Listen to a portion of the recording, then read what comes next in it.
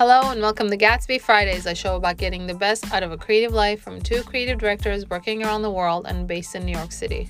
I'm your host, Alex Tremilio. And I'm Sarah Semi. How do we talk about ageism? Join as we search for a better way to foster a more age-friendly working environment for generations for now and the future. I'm Alex. And I'm Sarah. And this is Gatsby Fridays. Sarah, before we get into our conversation, how are you and what are you wearing? I like this. I tried. Thank you. I'm feeling good. I'm feeling good. It's been a good summer. I'm feeling the post-quarantine effect. Despite the Delta and the remasking, all that, I'm happy to remask.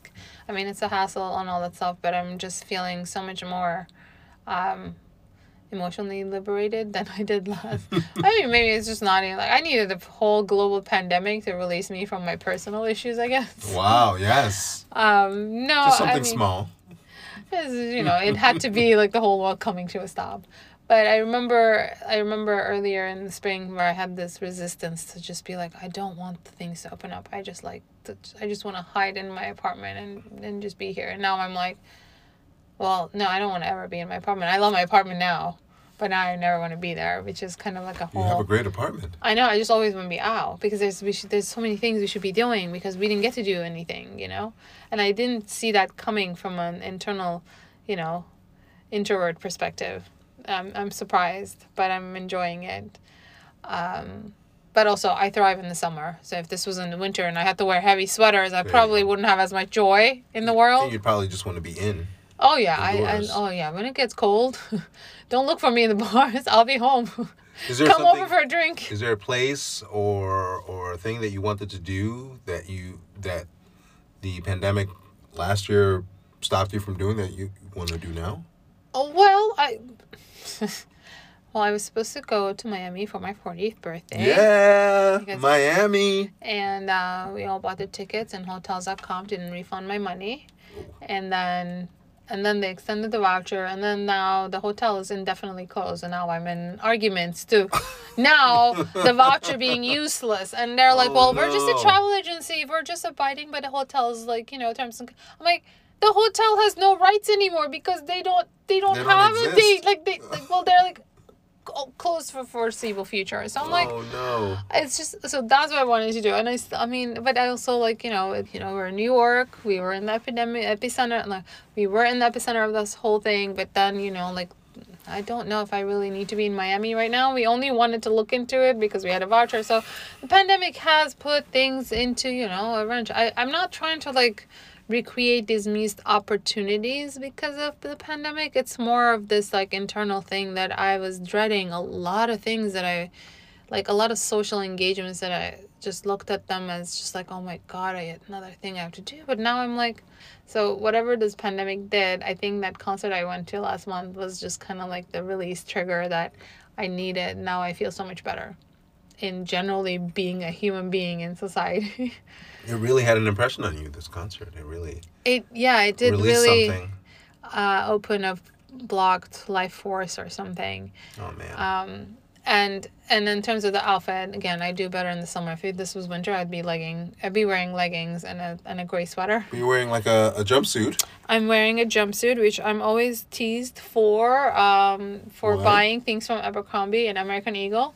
Well, we've my teeny bopper mall shopping situation. How much but we love. I'm sorry. Did you like this pantsuit? This is great, and it also looks comfortable. It's Abercrombie. It's extremely comfortable, but it's also very lovely at the top. Has a little twist tie. Makes it look a little more feminine than just a baggy. Well, I had to wear the sneakers because I didn't. Well, it's raining, and then I didn't know how cold it would be in the air-conditioned old studio here. And you were prepared with the moto jacket. Well, this was the stylish choice that I knew wouldn't keep me warm enough if the air conditioner went obnoxious. But I really couldn't pack a hoodie. I just wanted to feel good about myself. I like it. It works. I thrive in the summer. So this is me trying. And then doing well. I have all my earrings on. You have the lashes, everything. Lashes, yes. Yes, this is me making an effort. This is me undoing last week. You judged me. Well, I complimented you as soon as I saw you today on the street before we came in here. Thank you. But yes. So, how are you and what are you wearing? I'm feeling good. I am wearing, summer summer linen is the fabric of the summer. So I'm just wearing short sleeve linen shirt because it is super super comfortable, and blue jeans. I think it's real basic actually. Yeah, But I did you get a. usually, well, you have your little color armband pop here. I have a little bit of my quarantine project on my wrist with a little braided bracelet, but pretty basic. I did get a compliment today, which was Yeah. surprising because From I who? just coworker, but I feel like I look very blue. Blue is a nice color. It's easy. Yeah, so I'm okay. Wow. I thought you had more of a California bliss with you when we first met up. I still have it. I still have it. I feel like it's there. You know, we talked about ideas and projects and just the feeling of getting renewed energy. And I feel like I still have that renewed energy. I mean, we talked about a little bit of projects You're today. still carrying your vacation bliss. I loved it. Oh, I loved California. I know you don't, but Oh no, I love visiting California. So if I had 2 weeks of visiting California, I'd come back with the bliss. I'd actually want to go somewhere new. I think I would want to avoid LA. No disrespect to my family there. But I want to go to Monterey. I want to go to Big Sur. I want to go to San Jose. Like I just want to see new aspects of California. Yeah. I mean, it's beautiful there to visit. You really emphasize the visiting. Yeah, that's where I'm at. California forever to visit. Sarah, let's talk about ageism. How has your experience been with, and what have you dealt with in your career? I mean, as old as I am, Well, as no, young no, as I am. as young as you So look I'm kind of, I and mean, feel. yes, well, it's not always how we feel, but I'm not too old or I'm not too young, right? Like I'm at the place where I can see both sides of it, and I haven't been to the older end of the spectrum, so I haven't felt that burn yet Mm, personally. But for me, my ageism has actually been what we assume ageism to be is, disadvantages for getting older in your mhm, career. For me, my circle has always been that I'm I am perceived to be younger than I am, and that has always worked against me in terms of as if I don't know what I'm talking about because yeah. I'm too young to know any better. And I'm not, I mean, we kind of, we talked about this a little bit before, that I don't know if it's got a gender tangent to it, It definitely possibly. does. Definitely. So for me, my personal experience has in terms of ageism has been when I was younger. I mean, when you're young, you think you know better and you know best. And then the minute that you no longer assume that you know everything, and then you don't know any better, that your idealism isn't so set firmly and you have more gray areas, I think Hmm. that's when you are no longer young. And you're, like the idealism, it kind of softens as you get older. And I definitely am not that young person anymore. And I have the experience of having worked in different places. I find it infuriating when I'm treated as a young girl who doesn't know anything.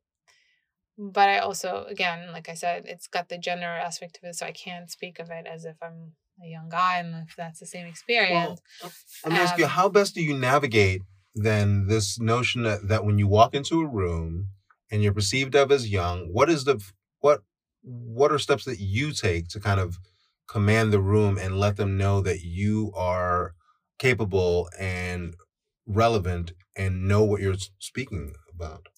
well, you just have to. It always depends on who's in the room with you, Of but course.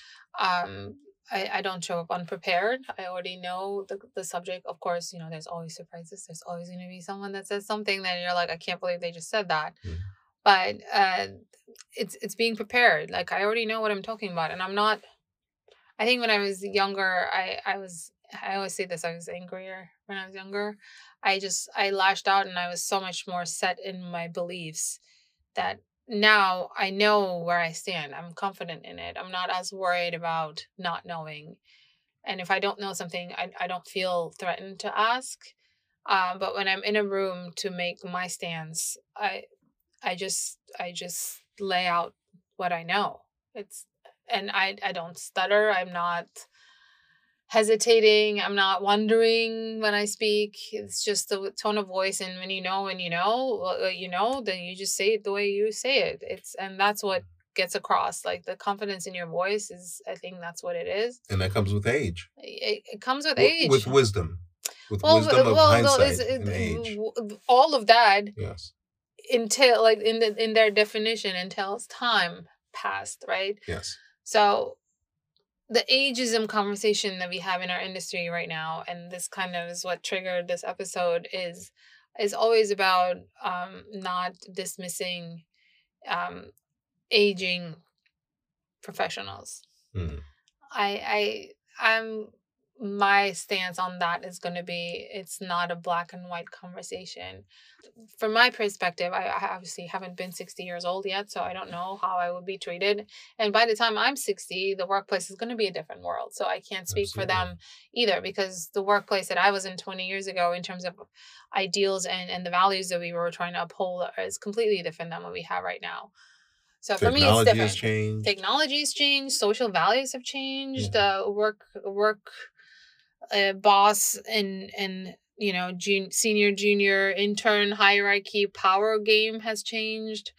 And we've talked about this before. You said one of the most our celebrated quotes, saying that like that tide is turning now, that you don't have to have tyranny to show that you deserve the respect.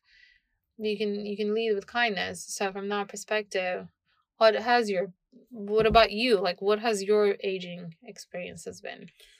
I feel like I'm in the same kind of arena as you. I'm not too young. I'm not too old. A lot of the research that I was actually doing ahead of this episode to prepare for this was about people in their mid 50s to late 50s and starting out either in new careers, in new industries, and how they were dealing with what the ageism issue was with them. But I'm in the middle. I'm kind of in the middle ground, and I feel young. Ageism really is a state of mind, I think. That's kind of dismissing there's an issue. I know. If it's all in your head. It's when I say it's a state of mind, I feel like in the creative industry, I mean, like you have your track record of what you've accomplished, and I think you could rely on that, but don't fall back on it. And that's something that we're going to talk about. Well, that's about getting value for when you're older. Like, I think the issue is that when younger people have a vision and they're onto something, and because they're younger, they know the trends, they know the right feels, and they are awarded a spotlight because they're younger. And I think that's the ageism conversation. One of the things that inspired me was actually it's interesting that I had to dig up that tweet, because after reading that article on Working Not Working, this tweet saying from Melissa Hunter, at the end of 2020, instead of 30 under 30 and next gen list, please profile middle-aged people who just got their big breaks. I want to read about a mother of two who published her first novel, a director who released their first studio feature at 47. That's the list we want. So that's the thing. Like, we have this perception that the industry, the way it is now, is like, oh, they're young, they're onto the new things, so they know what they're doing, so we just let them run because we just think that the old people are no longer relevant. And they're not producing anything new anymore, or there isn't any new kind of stories that they can tell. But that's totally false, and that's not the case. I mean, you could once again have a feature in your mid-40s. You can write your novel at any age, and those stories deserve to be told. So that whole 30 under 30 is just, it's really alienating to people who are excellent creatives in my mind, that are excellent creatives, but also have a long way to grow. That doesn't mean just because you didn't make 30 under 30, then that's there's no life meaning. There's no life after 30. Right? So I didn't make a 30 under 30 list. I mean, there's only 30 people that make that list, so it's really not that many. But I also think that kind of really puts the emphasis on oh my god, they made it before 30. Yes. I mean, that's just great. That's good for it's not to diminish the value of accomplishing so much at such a young age. But there's also something to be said about, growing through experiences and learning. Like in my opinion, like I said, like when the minute that I realized that I don't want to assume that I know what I'm talking about, because a lot of the statements I made when I was 26, 27, I was angrier. I didn't have the same level of compassion for people or values. I thought that I knew everything. That I no longer think that, because now I feel like I know what I know, Yes. but I also know that you might teach me something any second of any day. And I will tell you what I know and what I think, and then you'll tell me if I'm wrong, and if maybe we'll learn from each other. Maybe you'll teach me something, maybe I'll teach you something. But I did not have that humility before. I like that. It sets this levity to tell yourself to also just calm down and kind of take assessment of the situation. Like you can absolutely learn and you can gain at any age, obviously. And what's great about being older is the perspective that you have. And I know that we often talk about perspective and how that plays into our creative life, but it really is important, I think. I think the young talent, they offer so much. I mean, my best conversations and my best project experiences in my studio have always been when in the summertime when I have more interns. um it's just, for me, especially when I started on my own, surrounding myself with people who are still in school has made the work so much more relevant. And w- it's not to say that someone young doesn't know any better, and they shouldn't. They, like, you grab the moment that you're presented and you run with it, and you have the guts at that age to run with it. Better for you.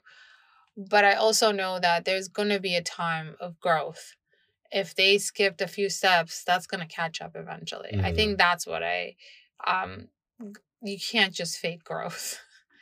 So the ageism, I think the conversation has always been like, let's not make old age work against professionals, but I also think that we should also not make it work against younger people. Mhm. I think the conversation has to be a lot more fluid, and the responsibility falls a little bit us on the older side, because we've been there. We can see their shortcomings a little bit more when, like, if I see someone who's a little angrier, I won't judge, because I was that person Well, who's a little, you know, rushing to a judgment. The point isn't to put them down for it. It's just let no. them grow. And I've, you know, We're in a great position to help. I think that's the beauty in what we have to offer. Just as much as I think that the young can give us uh, a rejuvenation of perspective, we offer levity and we offer this whole notion of like making sure you see it from all angles. And that sometimes you don't get that as a young person. And that's what we absolutely. offer. And that's great. I mean, I mentioned this before. It comes up in different contexts, but for me, like, my first job when I met you, I've been incredibly lucky that it was a very benevolent, like, let's show you all the ways kind of place. There, no one was trying to keep me down. No one was competing with me, to Mm. the point where I got the art center for my grad school degree. And all of a sudden, that's where I learned what competition is, because all of a sudden I was like, well, I'm coming from New York City agency. Please, I'm good. And what shook me up the most there wasn't that I didn't know what I was doing. It was just no one knew what they were doing when we first got there. It was just a cutthroat, like, I will take you down to get ahead. Until I never felt that kind of competition before.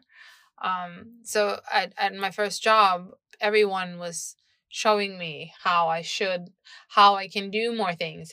Everyone was like, oh yeah, like, we got to do these things. You don't know how? Let me show you. Yeah, It wasn't like, how you don't, how dare you not know? Why but are you you here? were When you don't willing know? to learn and you were willing to I was put in the very time thirsty. when it comes to something like that. And I don't want to disparage interns or the intern experience. I think all interns and young people go into these situations really wanting to gain knowledge. But I think you really wanted to know the nuances of the ins and out of the programs, the ins and out of how to build the physical things that we were building at the time that we were building those things. And that's unique because I think was about the situation thirsty. that we were in and think about all the people that were interning there. How many of them do you remember? Oh, I remember all of them. My first summer was Zara, one of my still very, very favorite friends. We ran into her and her husband and her kids in Yes, our first New York that episode. was wonderful. Um, But these people all really took it well, upon themselves to kind well, of really. Zara, yeah, Zara like went on to other like design agencies with her career after graduating college. There was a girl from Yale, Candace. She didn't really like Oh work yes, much. Candace. She thought they were too teeny bopper, which Oh, I think at she was 41, fun. still wearing my Abercrombie jumpsuit, she was not far off. I enjoyed her. She was an interesting character. Um, there's a bunch of kids. Like there was Lexi, who was already a graphic designer. So there's like, but I remember everyone. But there, I think what made the impression was that everybody who worked there that was actually a designer or a senior designer, they weren't looking at us like, oh, you're interns, go get me coffee. Oh yeah. Everyone was always trying to teach me something and show me something. Like there are people that I can't say thanks enough. Like there's Eric Z, there's you, there's Michelle, there is Robert that I've learned so much from. Like, and then there's so many more names. Um, I mean, the list is long. So from that perspective, like I was allowed to be young early in my career to learn. And no one judged me for not knowing because I was comfortable in asking questions and falling on my face. When I made a mistake, no one said, well, how dare you? They said, well, you made a mistake. It's okay. This is how we fix it. It falls on us a little bit to support the younger people, Of course. even when they have the best ideas and they need the spotlight. Sarah, so we've talked about what ageism is in our profession and in our respective experiences as creatives.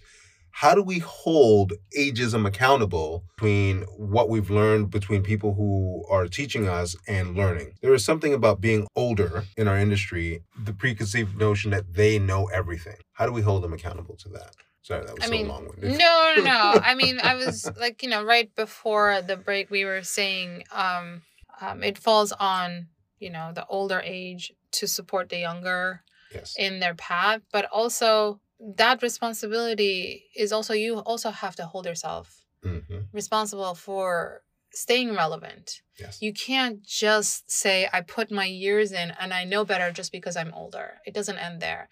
And every decade we have a new set of values that should make us strive for the better.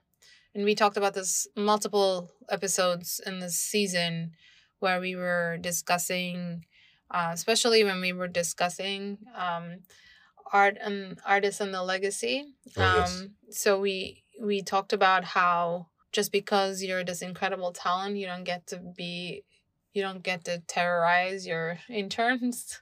And the whole Devil Wears Prada thing is so outdated and it's no longer okay. But 20 years ago in my first job, that was okay. That was the norm. And that was what you were supposed to do. So as aging professionals, as we get older, just because I went through that, I can't just say, well, I went through that, so they have to too. That's not constructive, and that's not putting a positive foot forward. So keeping ourselves accountable means that we have to stay relevant with values of today. How we treat each other, how our, like even when there was no his, her pronouns in our names, and we've been slowly progressing to that, and I really appreciate that. And especially in an industry where we have so many foreign internationals, it just really makes so much more sense that why didn't we have that before, right? So, and to respect those decisions. I think that's another thing about ageism that falls under that. So the values have changed. So 20 years ago, there was no such thing when I first did my first job. And in that space where I was, picking up dry cleaning because the creative director spilled something, I don't think that scenario would, even if it tried to happen now, I don't think it would fly the same way. I don't think it would be okay. I don't think he could even ask for that now if this the It situation wouldn't was be okay, nor would it be. It would just seem acceptable. odd. Yeah, it wouldn't be even Like, socially acceptable. and back then it was the dues that I had to pay, right? Yes. So as we get older, the things that we have to keep accountable as for ageism is that we can't just say, well, that's how it is. That's how things are. And that's how it was in my day. It is no longer your day. This is today. I've been lucky in a very unprecedented time, 20 years ago, people helping me. And I'm so grateful for that. But I was also, you know, at the hands of a very demanding and, I don't know, Maniacal at times. creative director. And, well, let's say, you know, Demanding. well, he was no Anna Wintour, but you know, when my mom watched that movie, she called me and said, "I thought of you." He didn't have half as much style as Anna Oh Wintour. no! Ouch! No Let's style. take that out. Let's take that out. Yes, no personal attacks, but just that, like, you know, just going through, like, paying your dues doesn't mean that I have to like grovel and crawl. Of course But not. you know, like, we come from a generation that values that type of tyrannical mentorship, and that's over. I don't want that, and I don't think anyone wants it anymore either, and I don't think anyone's going to put up with that. There's it's not a safe working environment emotionally, and that is new. The fact that all of these athletes are now saying, I don't want to compete because I'm not feeling well, like, that's unheard of, and I love that. So, like, if you can't roll with the new values that we are trying to achieve so that we are all better, then your age and the years you put into the profession are not relevant to me. You'll get lost in the shuffle. Definitely. And that means that's what I mean. In my understanding, that's what holding ageism accountable is. Yes, we do respect your time and your input over the years, but if you want to still play in the game and keep the respect that you earned over the years, you also have to be open-minded to be receptive to new values and accept them and make the best of them. When we get back, we'll continue our conversation. This is Gatsby Fridays. Alex, so now that we've kind of assessed what ageism means to us and what values we want to move forward with, how do we repurpose a lifetime of experiences, design, and stories into something for a new age? We are doing it. You know, we have the experiences that we've had and accumulated over our lifetime in a career. We can always breathe new life into that, and I think we're doing that with this podcast. And it's not to say that it's just a podcast. It could be any medium that one chooses. This is what we just happen to do. But I feel like the repurposing an experience for a new audience is totally relevant to keeping yourself in the know and purpose driven moving forward in the future. This is one aspect of how we do that. One of the other things is I know that everyone needs to have a large social media presence, and telling stories on social media can also help. But it also makes, the thing is, we have a track record of so many projects, so many ideas, and so many things. Oftentimes, I think with our age, we tend to think we've accumulated so much knowledge. This already in and of itself is valuable. It's important to know your audience and know where these things will live. And I think social media is a big part of that, especially now where we can put our work online in shorter increments so people can digest it easier. I like that. I think what we've accomplished here, not only we have just celebrated 1 year of episodes, over 36 episodes. Over. There's 52 weeks in a year. It's been a year. So that's a lot of weeks of the year. I mean, it has been a lot of work for us to talk about this. And yes, we did I really wanted that nostalgia of TV shows doing clips from their previous things that we did for the I've Never Seen episode. But that's how we're doing. I think this is us staying relevant is because we're talking. But when we talk, I think the most important thing that I've learned over the year is But we made sure that when we're venting out, this is not just some negative spew that we are just putting out into the universe. That part comes before we start recording, so we got it out of our system because I'm human. I have a lot of negative things to say when I feel in the moment. But I think the repurposing of all of these experiences isn't just about a specific platform or a podcast, but it's just that going back and reevaluating our experiences, trying to format them into these subjects, we have, in a way, found a voice of saying what our values are and what kind of positive workspaces we want to see in the creative world and how we want to support newer generations of creatives the best way we can. And I think for me, that's the biggest takeaway, that I'm not saying I know everything. You're not saying you know everything. I think that humility that you mentioned before is what's making this a more unique thing, that we're not saying that this is the way it should be. We're just raising, and to quote you from a previous episode, gaining better questions. We are gaining better questions because once you start talking about these things seriously, your experiences, your values, and the new subject matter is at hand, and the world the way it's going, everything is fair game. We start focusing on better questions, and I think the way to go is not black and white. It's just asking more questions and finding more positive ways to move forward. And now for our favorite part of this and every episode, our signature cocktail. Sarah, what did we make this evening? Well, what we made this evening, in the spirit of talking about age and aging and ageism, I want to call it Forever Young. And we're going to, I went with this whole idea that, like, you know, the college drink of choice is the vodka cranberry. The yucky, sweet, red grossness.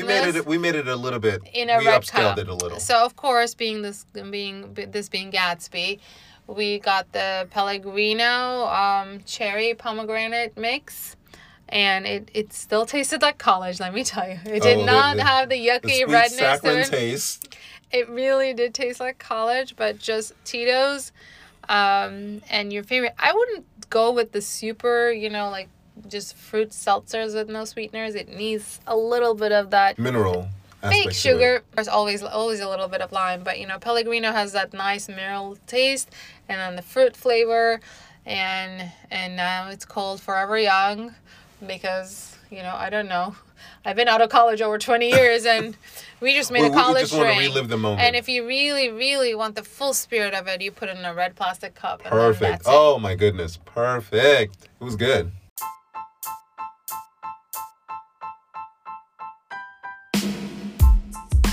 Thank you for hanging with us. For a list of the resources mentioned in this episode, hop onto our site, GatsbyFridays.com. You can find a recipe for Forever Young on the website, GatsbyFridays.com. For show notes, if you want to leave a comment, suggest a show topic, get at us on our site. Don't forget to rate us, give us 5 stars, and write a review on Apple Podcasts.